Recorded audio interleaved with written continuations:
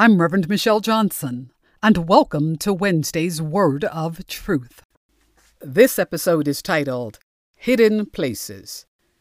It's based on Psalm 143, verse 9, that reads, Rescue me from my enemies, Lord, for I hide myself in you. What I have come to understand about David, king of Israel, is that his contribution to the book of Psalms is often much more revealing than he may have anticipated. No doubt David spent most of his life on the run from external enemies. However, David's closest enemies may have been within, and this verse from Psalm 143 is quite telling, as it reveals the tension David often had to hold between his enemies from within and his enemies without. David desires to be rescued from his external enemies. These are they who are constantly breathing down his neck and seeking to take his life. At the same time, David hides himself under the shadow of the Almighty. That which is his total self is comprised of the strong and the struggling aspects of David's nature. It is the cautious and the careless sides of David's nature that can at any moment cause him to do right or find himself on the backside of wrong. But David is not alone in having to hold right and wrong in tension. Truth be told, we all struggle with inner wars from time to time. We all have periods of conflicting moral decisions or value-laden perspectives that may run counter to what God means for right to look like. Perhaps we have grown older and don't struggle as much anymore. Oh, but back in the day when our steps were longer and our longings manifested as lustful desires, we too found ourselves on the backside of wrong.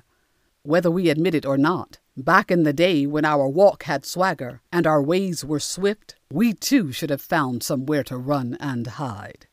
Therein lies the power of David's profession. Even denied denial could not keep David from positioning his total self under the protective covering of Almighty God. Denied denial is an unwillingness to acknowledge the truth that we are living in denial. It is refusal to face the fact that as much as we think we know ourselves, there is still much that is hidden even from our own self-interrogation. Denied denial is dangerous. It causes us to live not only a lie, but a life of lies. Nothing good can come from denied denial. It is a prolonged state of delusion that eventually delivers disaster. Whether David willingly acknowledged his personal struggles or lived in a state of denied denial, neither kept him from hiding himself in God. David was all in with God. He surrendered all of himself to God. This is what I believe was the source of David's assurance that God would protect him. He had no certainty in his ability to survive alone from God. My friends, when we hide all of ourselves under the shadow of the Almighty, we too can then rest assured that we will be protected from our enemies within and without. I'm Reverend Dr. Michelle Johnson, and you have been listening to Wednesday's Word of Truth. You can follow us on Instagram, Twitter, and Facebook.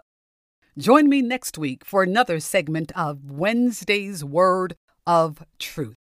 Thank you for listening.